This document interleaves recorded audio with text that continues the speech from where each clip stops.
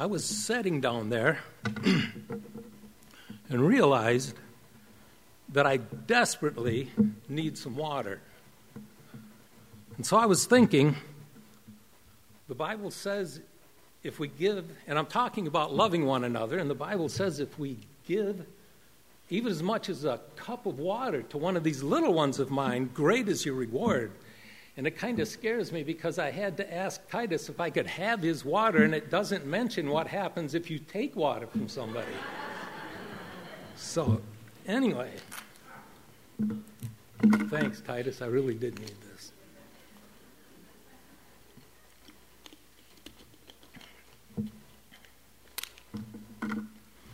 In this is love, not that we love God, but that he loved us and gave his Son as atoning sacrifice for our sins. If God so loved us, shouldn't we love one another? There's so much to be said here, but I want to expound on what it says and to marvel at the magnitude of what is implied. My hope today is that God would lift these words off the pages of Scripture and put them deep in our heart. Question, if God so loved us, the skeptic might say, why does he hide? Who is God? Why is he such a mystery? How can we possibly know him? We can't see him, we can't hear him, and we have never talked to him, so how can we know him? Or know who he is? Or what he's like?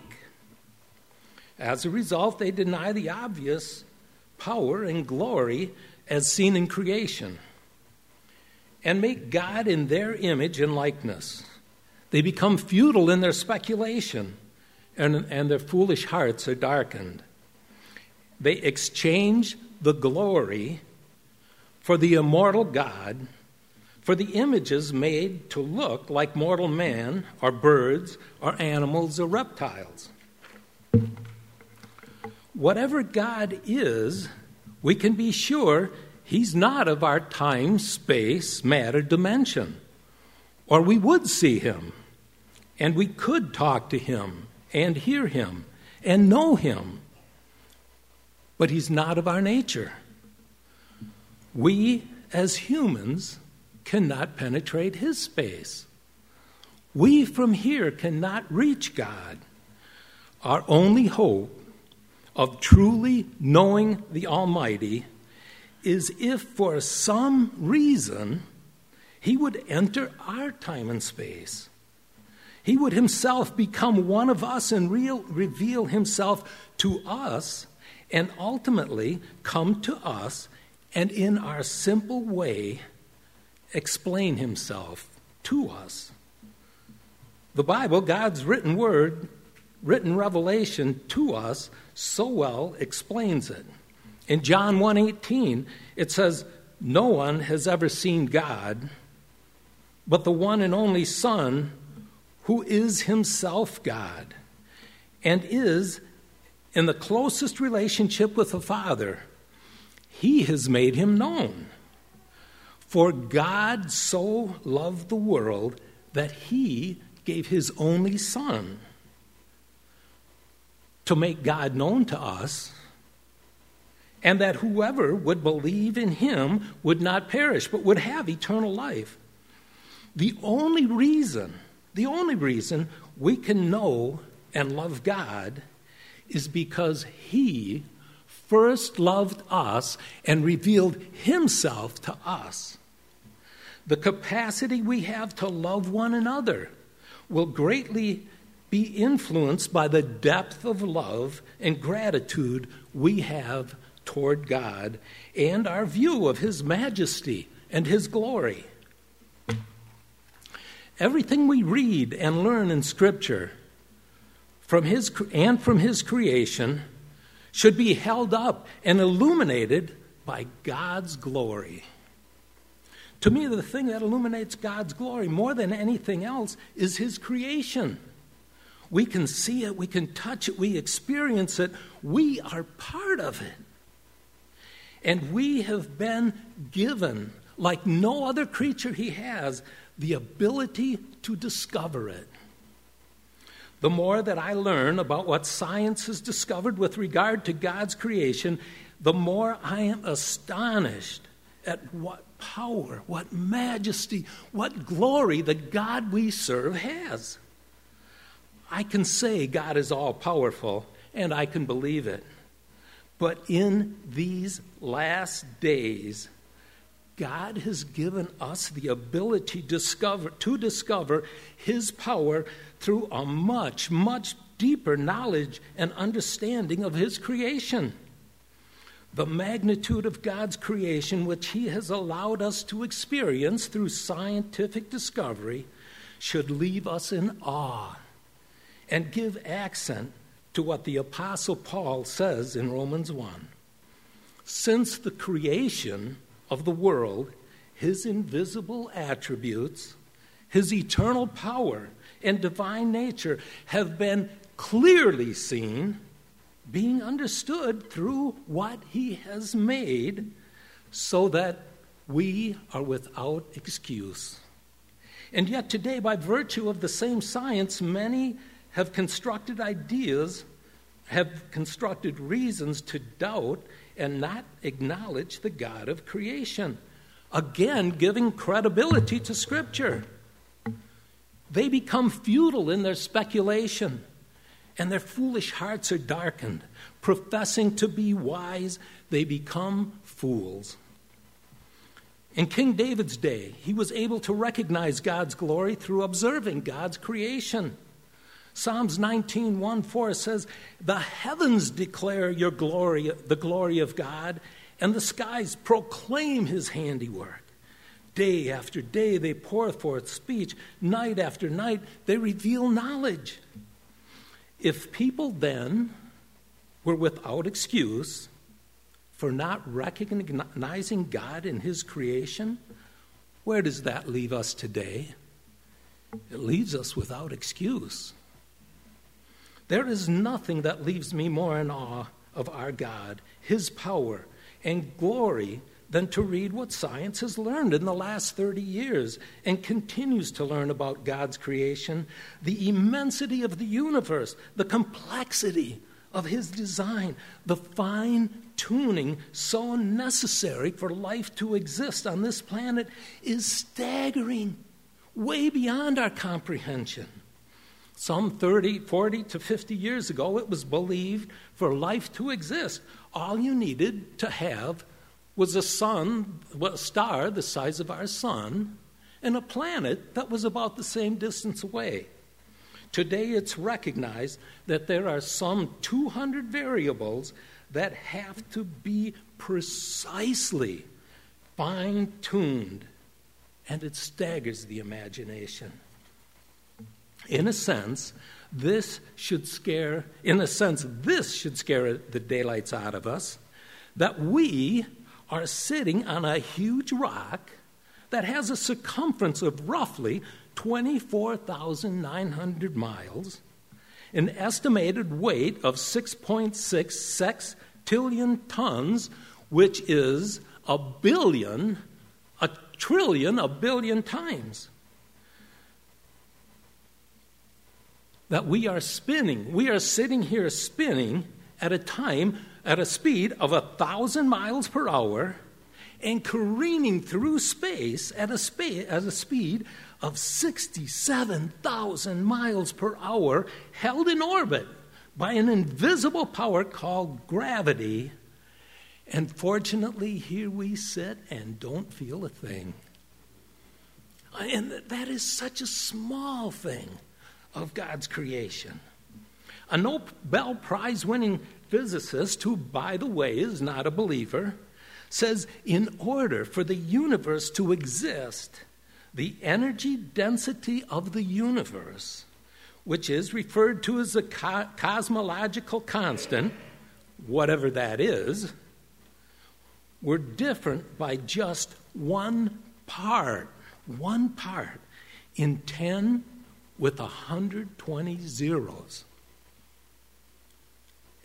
Life in the universe, this universe, could not exist. Now, you have no idea what 10 with 120 zeros is. Scientists also estimate that the number of atoms in our universe is 10 to the 80th power. But the chances with this cosmological constant, which had to be so precise, there's one chance in 10 with 120 zeros.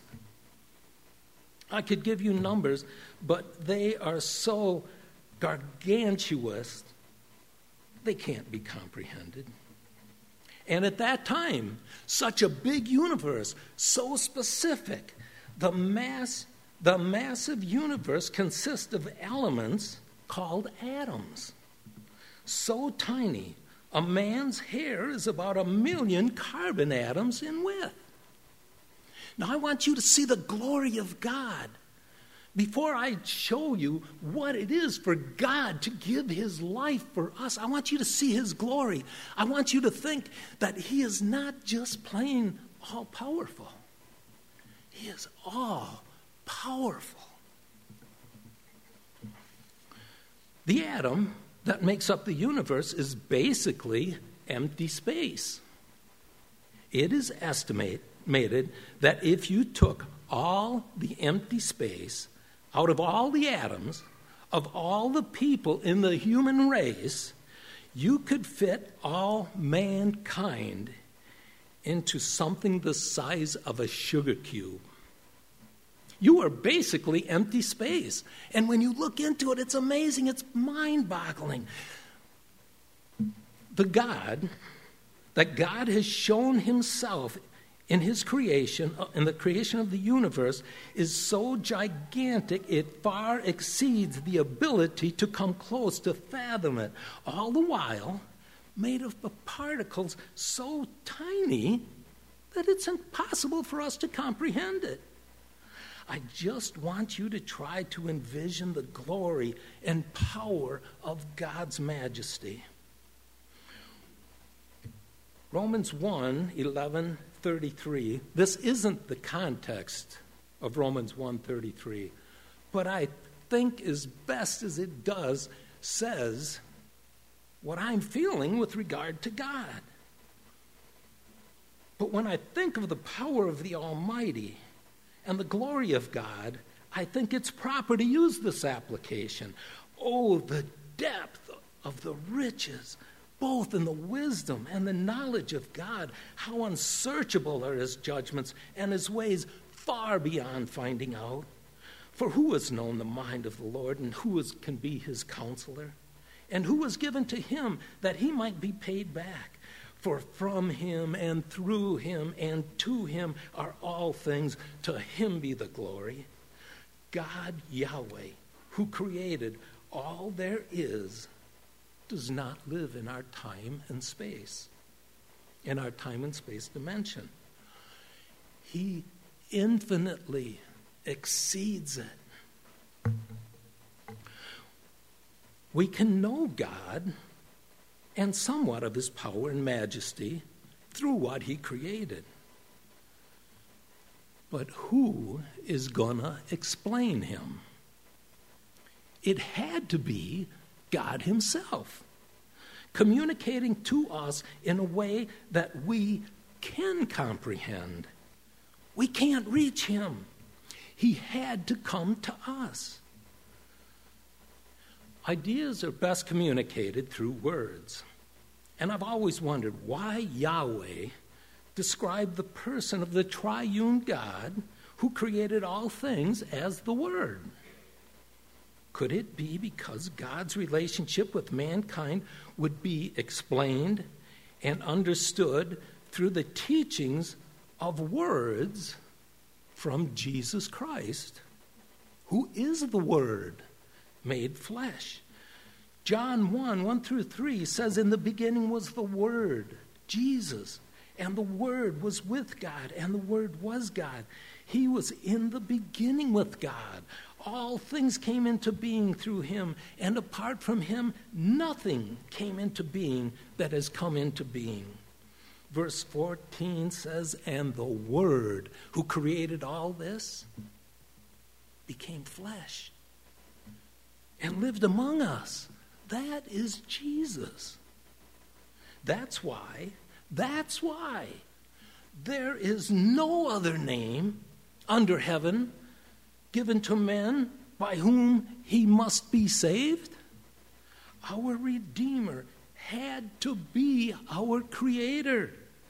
Verse 18, no one has seen God at any time. The only begotten who is in the bosom of the Father, he has explained him.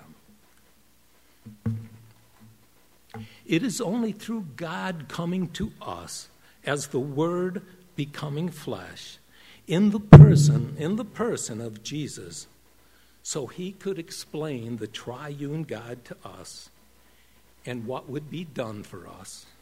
Hebrews 10:5 says, when Christ came into the world, he says, sacrifices and offerings you have not desired, but a body you have prepared for me. That body was Jesus. Colossians 1:13, the Father rescued us from the dominion of darkness and transferred us to the kingdom of his beloved Son, in whom we have the redemption, the forgiveness of our sins. He is the image of the invisible God, the firstborn of all creation, for by him all things were created, both in the heavens and on earth, visible, invisible, whether thrones or dominions or rulers or authorities, all things were created through him, for him. Do you see who Jesus is? Judging from what we have come to know through what we have learned from creation, parting the Red Sea was peanuts. Yet, this God, I want you to see him. I want you to imagine his glory beyond the universe. This God loved you and me so much, he gave his only Son to die for us, which makes me ask the question, what is man? King David asked that question in Psalms 8. When I consider the heavens, the work of your fingers, the moon, the stars, which you have ordained, he says, what is man, that you are mindful of him, and the Son of Man, that you care for him? You have made him for a little while lower than the angels, and you crown him with glory and majesty. You put all things under his feet, all sheep and ox, and also the beasts of the field, the birds of the heavens, and the fish of the sea. Whatever passes through the sea, O Lord, our Lord, how majestic is your name. Genesis 1:26 says, then God said, let us make men. This is it. This is it. Let us make men in our image. You are made in the image of God. I am made in the image of God, according to our likeness, and let him rule over the fish of the sea and over the birds of the air and over every living thing that moves on the earth. Man was created in God's image, in God's image. He was given the authority over all things that God created. He was given a free will, and he chose to disobey, which is sin. Romans 5:12 tells us sin entered the world through one man, Adam, and death through sin. And in this way, death came to all men because all have sinned. Romans 12:6-23 tells us the wages of sin is death. John 3:8, the one who does what is sinful is of the devil, because the devil has been sinning from the beginning. Man who is loved dearly by God and made in God's image, was deceived by Satan and captured by him. We became slaves of sin. People we needed a rescue. And there's only one who could perform that rescue. Colossians 1:13 and 14 tells us, God has rescued us from the domain of darkness and brought us into the kingdom of the Son that he loves, in whom we have redemption. Listen, the sins that we have all committed, we have redemption, the forgiveness of our sins. Jesus is the creator of everything, the promised Redeemer who would explain God, who would shine light on our sinfulness and pay for our ransom. But how would we know it's him? What do we look for? When is he coming? So many will come claiming to be his name. And Pastor shared some very good things this morning with regard to how we would know him. I'm going to refer to just a little bit in Isaiah, some 700 years before Jesus Christ came. He told us just a little bit what to look for. First of all, it won't be a king that'll be returning. At that time, they'll sing a new song. Worthy are you to take the scroll, to open the seal, for you were slain, and by your blood you ransomed people for God from every tribe and language and people and nation. This time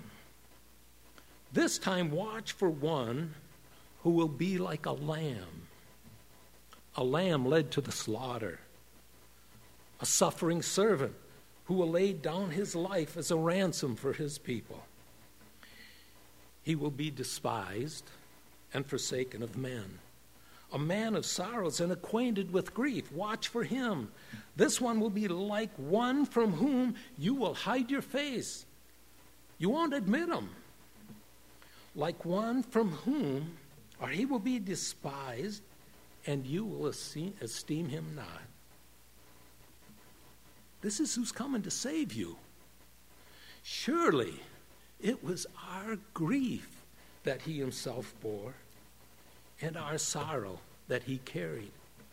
He was pierced through for our transgressions, and he was crushed for our iniquity. The chastisement, the punishment for our well-being.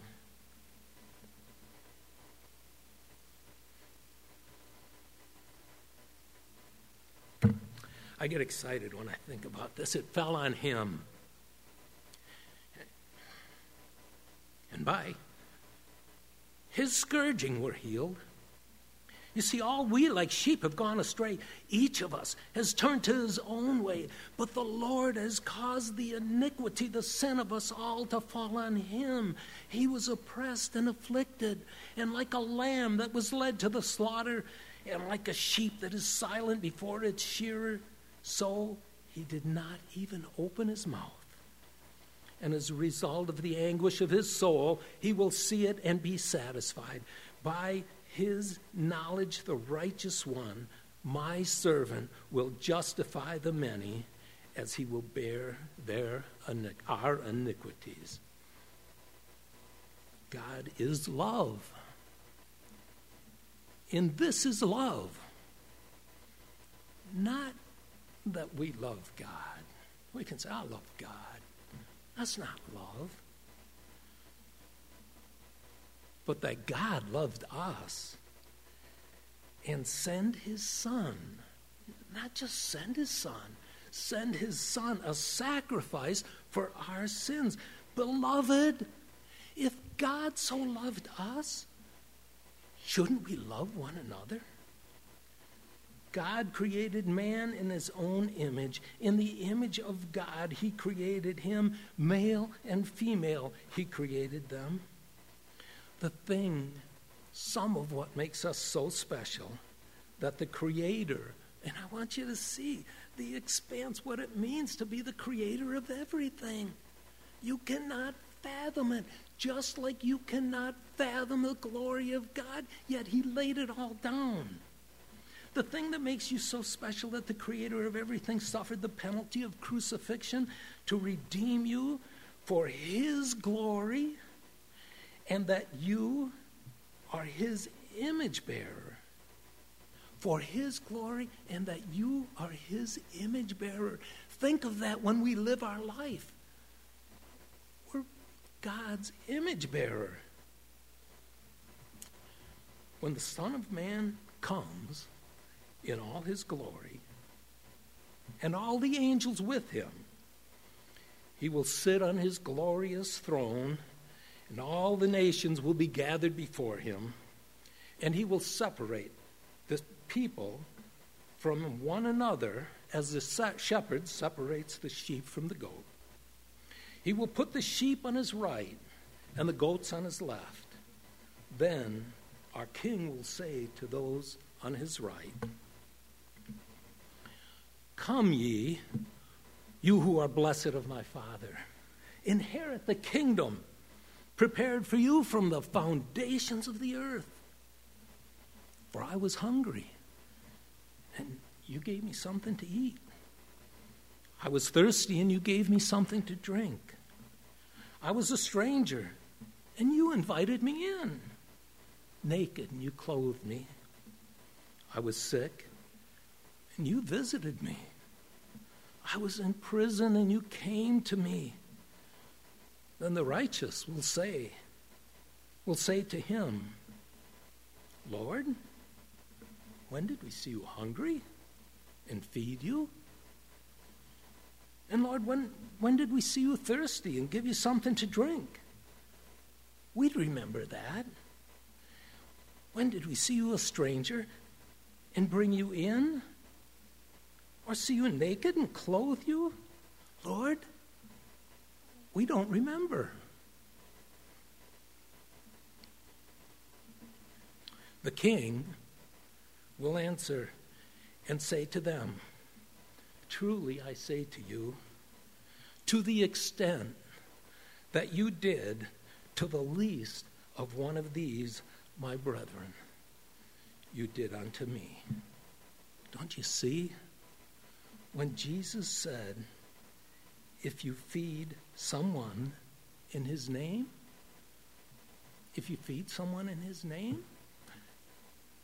don't see the one you're feeding. That's Jesus. If you give a cup of water to somebody in his name, you're doing that for Jesus. I think of our ministry at Beacon of Hope. When we don't see the people coming in, we see Jesus. Now, Matthew 5:47 says, because I can hear somebody might be saying, well, he's talking mostly to fellow believers, and he might be. But in Matthew 5:47, he says, if you love only those who love you, what reward do you have? Don't even tax collectors do the same? If we greet only your brethren, what more are you doing than others? Do not even Gentiles do that?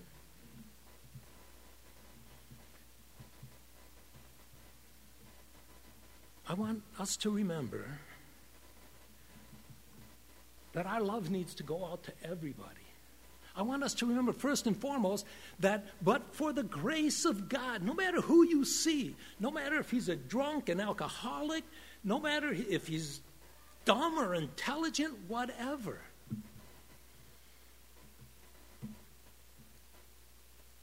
I want us to realize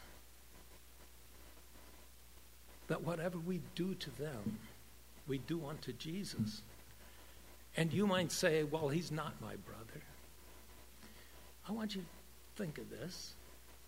Maybe it is that kind deed that God is waiting for you to do that's going to bring that person into your kingdom, into his kingdom. Now I want you to think of the love of God, how extensive that is. And I want to say this once more. And this is love, not that we love God, but that he loved us and gave his Son as an atoning sacrifice for our sins. If God so loved us, shouldn't we love one another? Oh, we'll go to eat right after this. I'm going to pray for the food. Heavenly Father, oh Lord, I pray that you help us to reflect your goodness. Help us to love one another. And we know that that's always not easy. We know that the only way that we could ever accomplish anything like that is to see your glory, to see the love you showed for all mankind, realizing that while we were yet your enemy, you send your Son to die for us. Father, we are so grateful to you for all you do for us, all you give on our behalf. We want to thank you for the people who so faithfully put this meal on every month, and Lord, that you put it on their heart. I want to thank you for the people here tonight and pray that you bless them in a special way. And Father, more than anything, I pray that we would have good fellowship, that you would be glorified. We thank you for the food we're about to eat. In Jesus' name, amen. All right, you're free to go eat. Just remember, the first will be last.